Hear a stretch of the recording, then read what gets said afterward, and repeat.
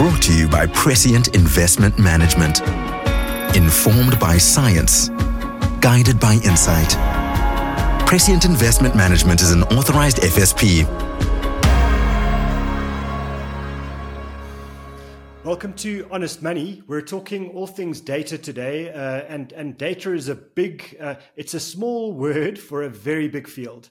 Data is kind of a big theme in the world around artificial intelligence, around retail, around investing, around manufacturing, and never before, I think, has the world collected so much data so quickly.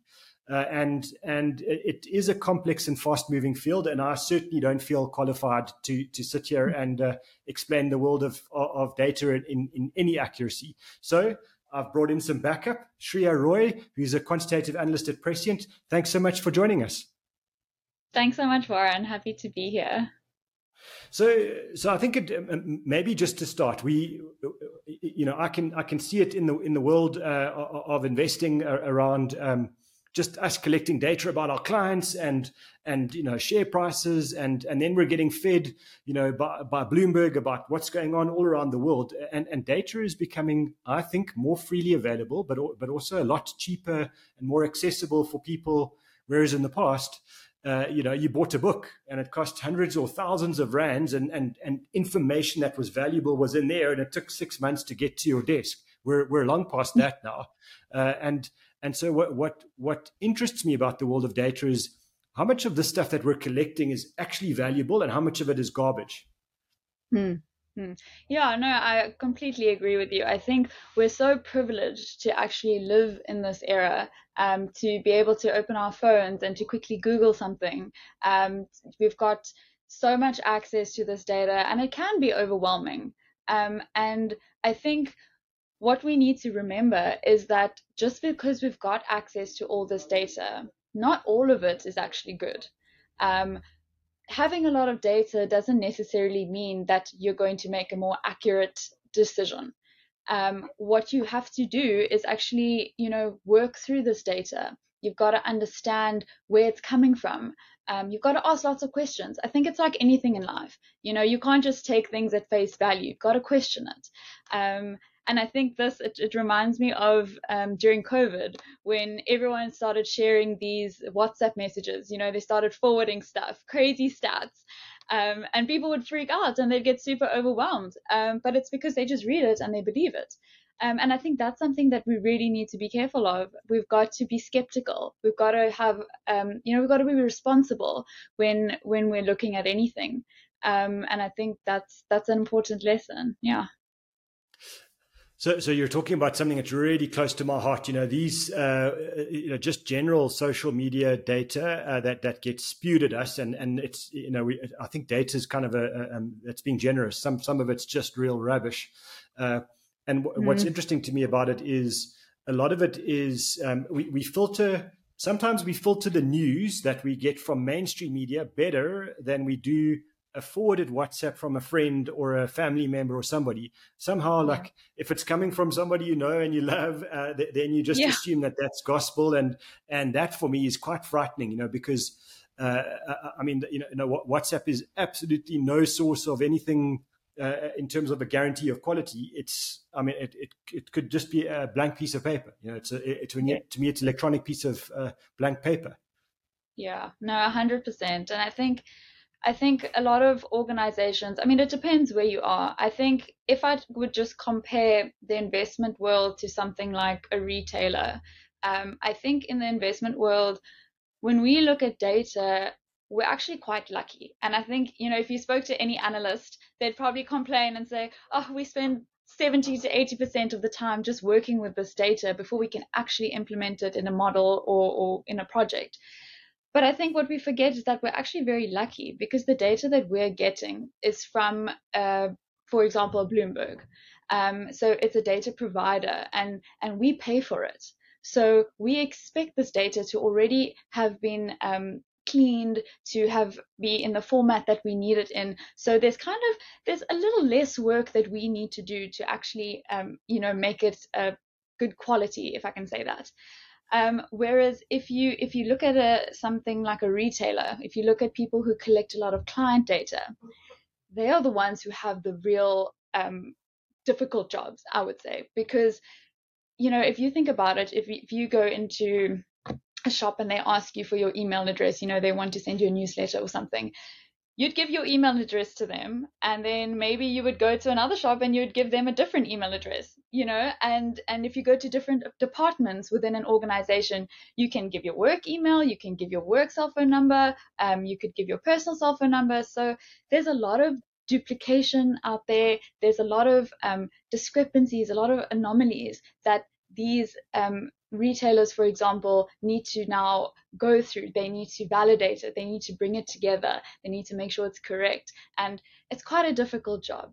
And that brings me on to this thing of having a single source of truth.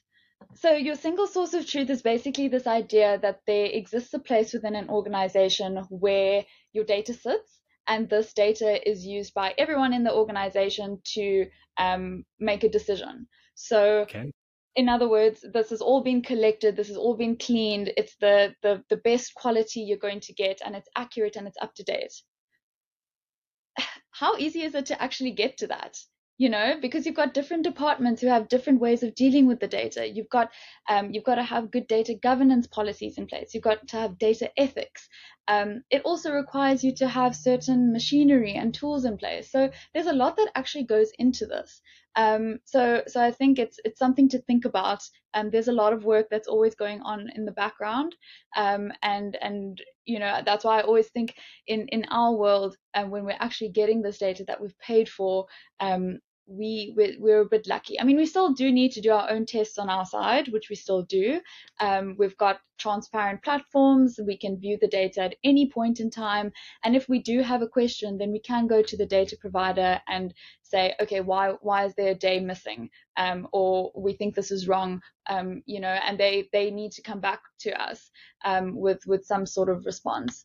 So I think that's how I sort of see the two industries differ, and how I think I should stop complaining about how much time I spend looking at the data we work with.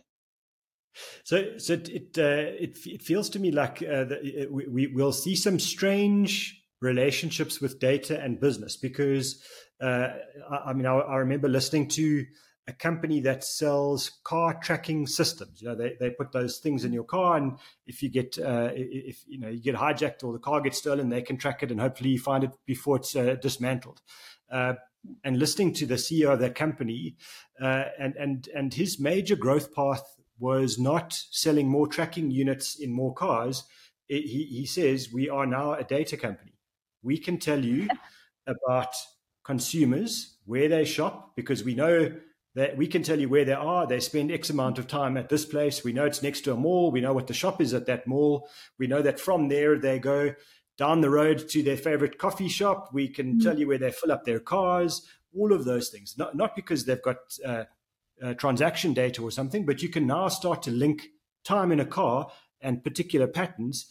And his view is, we've got data that if we can build patterns and understand those things, that would become valuable to the beloved retailer who's got lousy data from their own customers, because the customers are lying to them. It's people like me that don't even give my cell phone number or email to the retailer. Warren, I think, sorry to interrupt, but I think that's half the problem. We are actually half the problem. We need to be better at, giving out more accurate data, because there's someone on the other side that's going to use it and that needs to, get some insight from what you're giving them. So, yeah, I mean, we all need to hold ourselves accountable. The data scientist telling the client to trust the data scientist, and I'm going, no, I'm protecting my data. So now you look at this and you go, okay, so here you've got a company that basically sells a widget, but actually it's accumulating enormous amounts of what could be really valuable data. And then obviously, the data is not a catchphrase, but it is attractive to investors. So someone that's got big data and clean quality data becomes much more attractive from an investment perspective than someone selling a fancy widget that gets hidden in your car somewhere. So I get that that's one. The one that really interests me a lot, and I don't think they're capitalizing as much as they should, would be banks. Because, I mean, they're shopping. They know how we shop. Even if we're sitting, in our pajamas on a screen shopping for our favorite dog food or whatever it is, looking at my dog while I say that, or our fluffy slippers for winter. They know all of that stuff. They know when, they know how, they know who we're shopping with, all of that. And yet, they make more money just on transaction, fees or interest or those things. And to me, giving your data, which is what we do to a Meta or a Google or whatever, we do that for free. They make enormous amounts of money. Here we've got a bank with a closed ecosystem that really, and we can't lie to the bank, right? They know us. They know where we live. They've done all that stuff. They really understand us. And I feel they're missing an enormous opportunity as the Hadidars fly past. So it's an interesting one where I look at winners, which could be a car tracking company, and not a loser, but a company that's surely missing out on major opportunities, being at least maybe some of the banks. Let's not be unfair to all banks.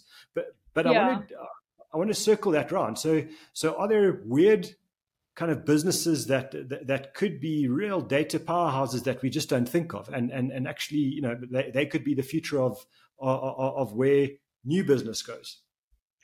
So I think that in this, we're in the fourth industrial revolution now, and big data has been a thing. I mean, I know we've only heard of it in the past couple of years, but big data has actually been around since the 1990s. And the amount of data that we're generating every single day, it's an incomprehensible amount. And I think companies do need to use this big data to generate insights. And it doesn't matter like what industry you're from. I think in some way they are, you should be doing it already. And I think, yes, the banks, they you could see that as they could be using consumer data to maybe derive some insights from it, and they probably are, but they probably won't make this public.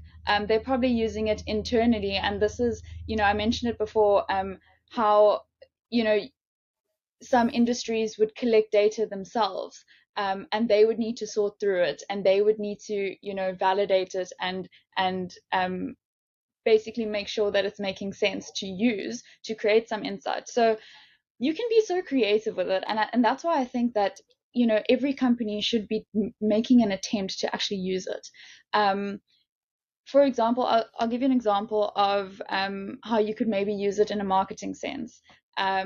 You could maybe look at, if someone comes onto your website, you could ask them to log in, maybe put in their email address or something, and you could maybe track, what they're clicking on your website. And that would then, show you, what is this person interested in? If you're a bank, you could look at, what sort of credit cards are they looking at? And then you could maybe send them emails for, the platinum credit card or the gold credit card, So it creates this, it creates this idea that you can have a better target for when you're advertising.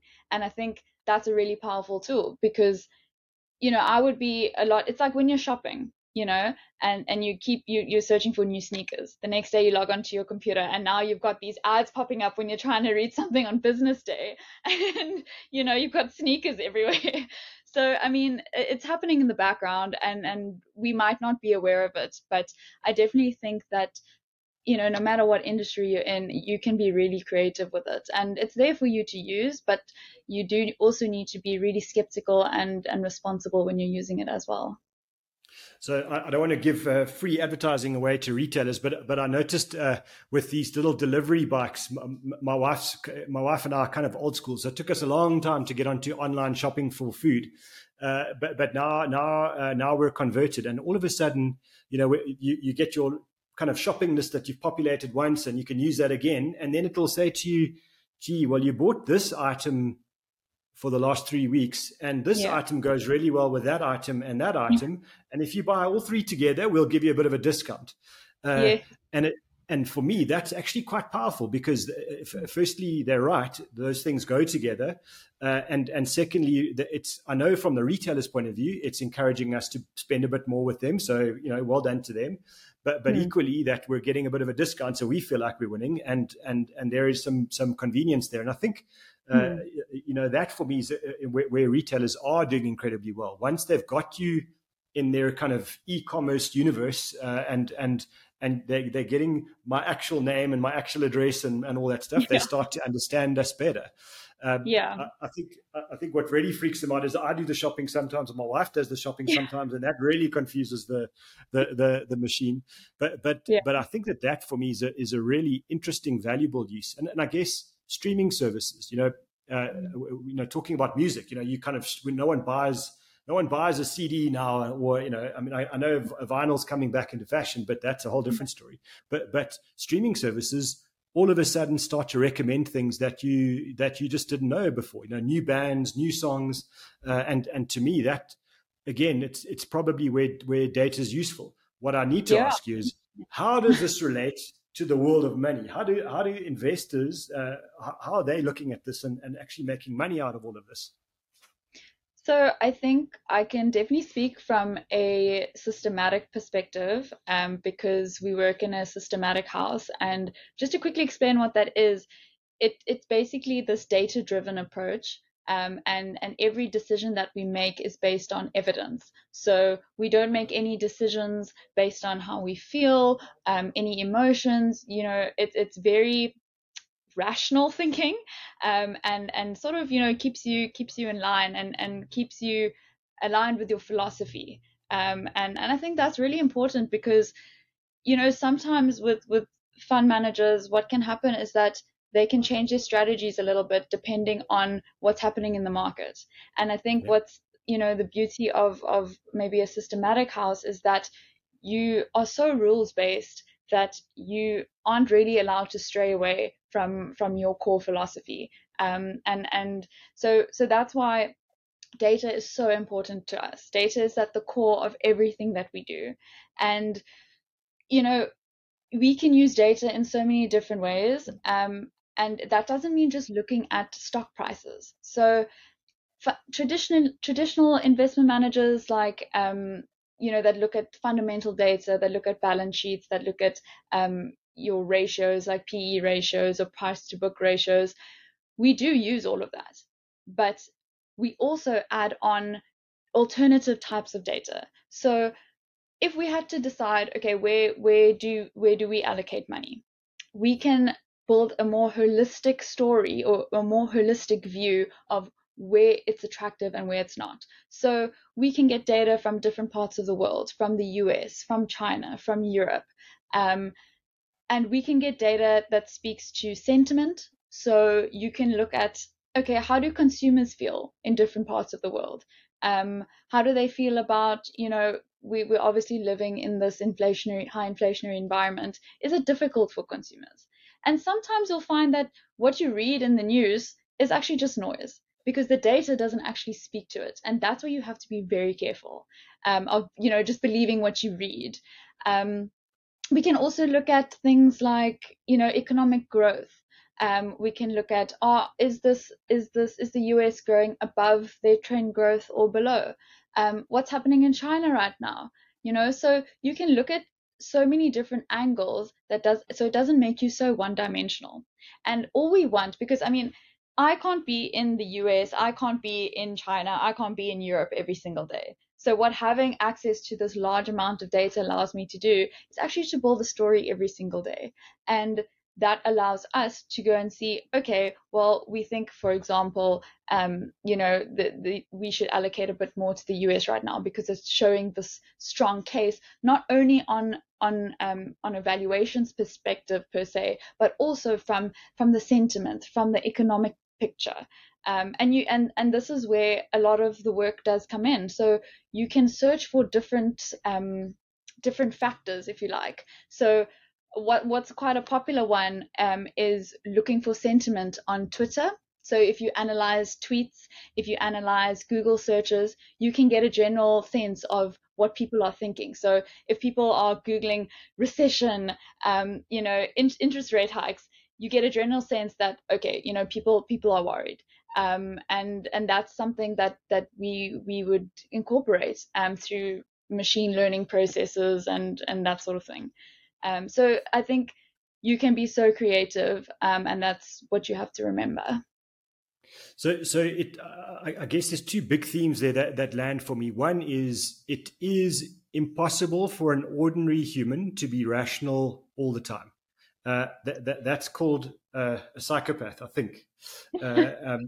So let's say normal humans, and then secondly, it's impossible to be, as you say, physically everywhere, but to read everything. And so that's what I'm taking out of what you're saying is, one, you use a methodology that helps you to try and be as rational as you can in as many circumstances as possible. And when we're at stage 72 of load shedding for the 700th day in a row, that gets a bit harder, but then you use the methodology to kind of guide you back. And that's important. But equally that you're not basing your assumptions, because I think a lot of investing is based on assumed relationships rather than observed relationships. And I think, so the psychologists have got terms for that. Let's not start a psychology lesson, but there was one classic one is, sell in May and go away. And, whether that's true or not is not, you don't find that out by listening to the 72-year-old stockbroker. You go and look at the relationships. You actually go and look at what markets have done all around the world, and not just once or not just 5 times, but you've got to look at it over 50 or 100 years, because sometimes it's just luck that something happens as opposed to an observable pattern. And I think that, listening to you now, that makes it clear to me. One, making sure that that's why you're putting the emphasis on clean data. You don't want to get bad or dirty data, if that's right, or noisy data, because it obscures something that's not true, or creates a pattern that's not true. And secondly, then defining relationships. I know in the old days, the American middle class kind of drove the world's economy for a long period of time. And now it could be that that's not the case. It's actually the Chinese middle class person that's actually driving the world's economy. But we don't know that. It's something we're guessing. It's the bright sparks like you who are going to look at this data and go, I can tell you for a fact that this is how it works. It's the Northwestern Chinese consumer and not the Southeastern American consumer, whatever it is. And so that is powerful. And I think together it makes sense, because what always worries me when we're talking about data and let's say quantitative analysts is that they get too focused on the model. And what you're saying is actually those are tools. It's not that eventually we just blindly follow the model that says we've taken 74 million lines of data, put it into an algorithm, and the algorithm says buy, and I just push, close my eyes and push buy. You're not doing that. No. No, I think lots of people would be worried, but people also like to make the joke that, you're a quant analyst, you can sleep easy at night and you don't have to worry. But we do actually need to be very involved in every single process, from collecting the data, from questioning where it comes from looking at the data, wrangling the data. And by wrangling, I don't mean cleaning it, but I mean getting it into a form that we think is appropriate. And you've got to also be careful with that, because you don't want to strip out the essential information that this data is actually telling you. So, sometimes if data is quite noisy, you can maybe plot it on a chart and say, gosh, that looks terrible. We can't put that in the model. And what we'll try and do, we'll try to remove these outliers. We'll try to smooth it, but we've got to remember that we can't actually take away the essence of what the data is trying to tell us. And then once we've understood that, then we've got to be very involved in what's going into the models, because we program the models, so we've got to know what limitations are we putting in, what statistical models are we using, and what assumptions are we making in these models. Are they correct for this type of project? And the outcome you've also got to be skeptical about. You can't just take that at face value. You've got to say, okay, this makes sense. There's always going to be a need for humans. And I think people get a bit caught up and think that, the robots are going to take over. we don't know that right now, but for now, I think we're pretty safe. And there's always our jobs are going to change, but there will still always be a need for us. I feel like too many people took those Terminator movies too seriously, and are now living with excessive fear. Shreya, we've blown through our time, so the conversation's been really interesting for me, at least, and thank you very much. But I've got to ask you my favorite trick question for new guests. So if you could look back and meet, with the experience you've got now, meet your 18-year-old self, let's say, what would be the one lesson you would love to impart to your 18-year-old self? So I think I might get a bit philosophical here, but I like it. There's a quote I heard, and it's by a guy he's a clinical psychologist. His name is Jordan Peterson. And he said that if you don't say what you think, then you kill your unborn self. It's a bit dark, but I think it really got the message across for me, because I think, you've got to express your opinions. You've got to express your ideas, your thoughts, and be your authentic self. I think if you don't do that, you become quite lost and you start to do yourself a disservice. And I think that, sometimes you might be wrong, but you can't be afraid to be wrong, because that's how you develop and how you grow. And I think it's so essential to engage with people on this level, because that's what breeds creativity. And if you think about it, if you think about businesses who have people that are, are not trying to always play it safe, are not always trying to be on the right side, say the right thing, that breeds this creativity that could give them a competitive edge. So you can think about it in a business context, or you could think about it, in your personal life. You just got to be who you are, say what you think, and yeah, I think that's something that I would love to have at the back of my mind. I must say that's such a powerful message, and in the world of echo chambers, which is kind of where we live now, there are not a lot of people who are willing to have an original thought and actually do the work to think for themselves and then express a genuine opinion. I think what happens now is lots of people take garbage and regurgitate that garbage straight out as loudly and as brashly as they can, simply because they live in this echo chamber. And I think that's important, is in a world like we've got now, we need to be thinking for ourselves and consuming, as much information that we don't necessarily agree with as we can, because speaking to only to the people you agree with doesn't help you learn a thing, and so it's a powerful point. Shreya Roy from Prescient, thank you so much. It was really fun to have you on the show. I was quite skeptical that we were going to be down the jargon rabbit hole, but we skipped all of that, and actually I think I've learned something, which means I'm sure that our clever listeners have as well. I really appreciate your time. Thank you so much, Warren. Brought to you by Prescient Investment Management. Informed by science. Guided by insight. Prescient Investment Management is an authorized FSP.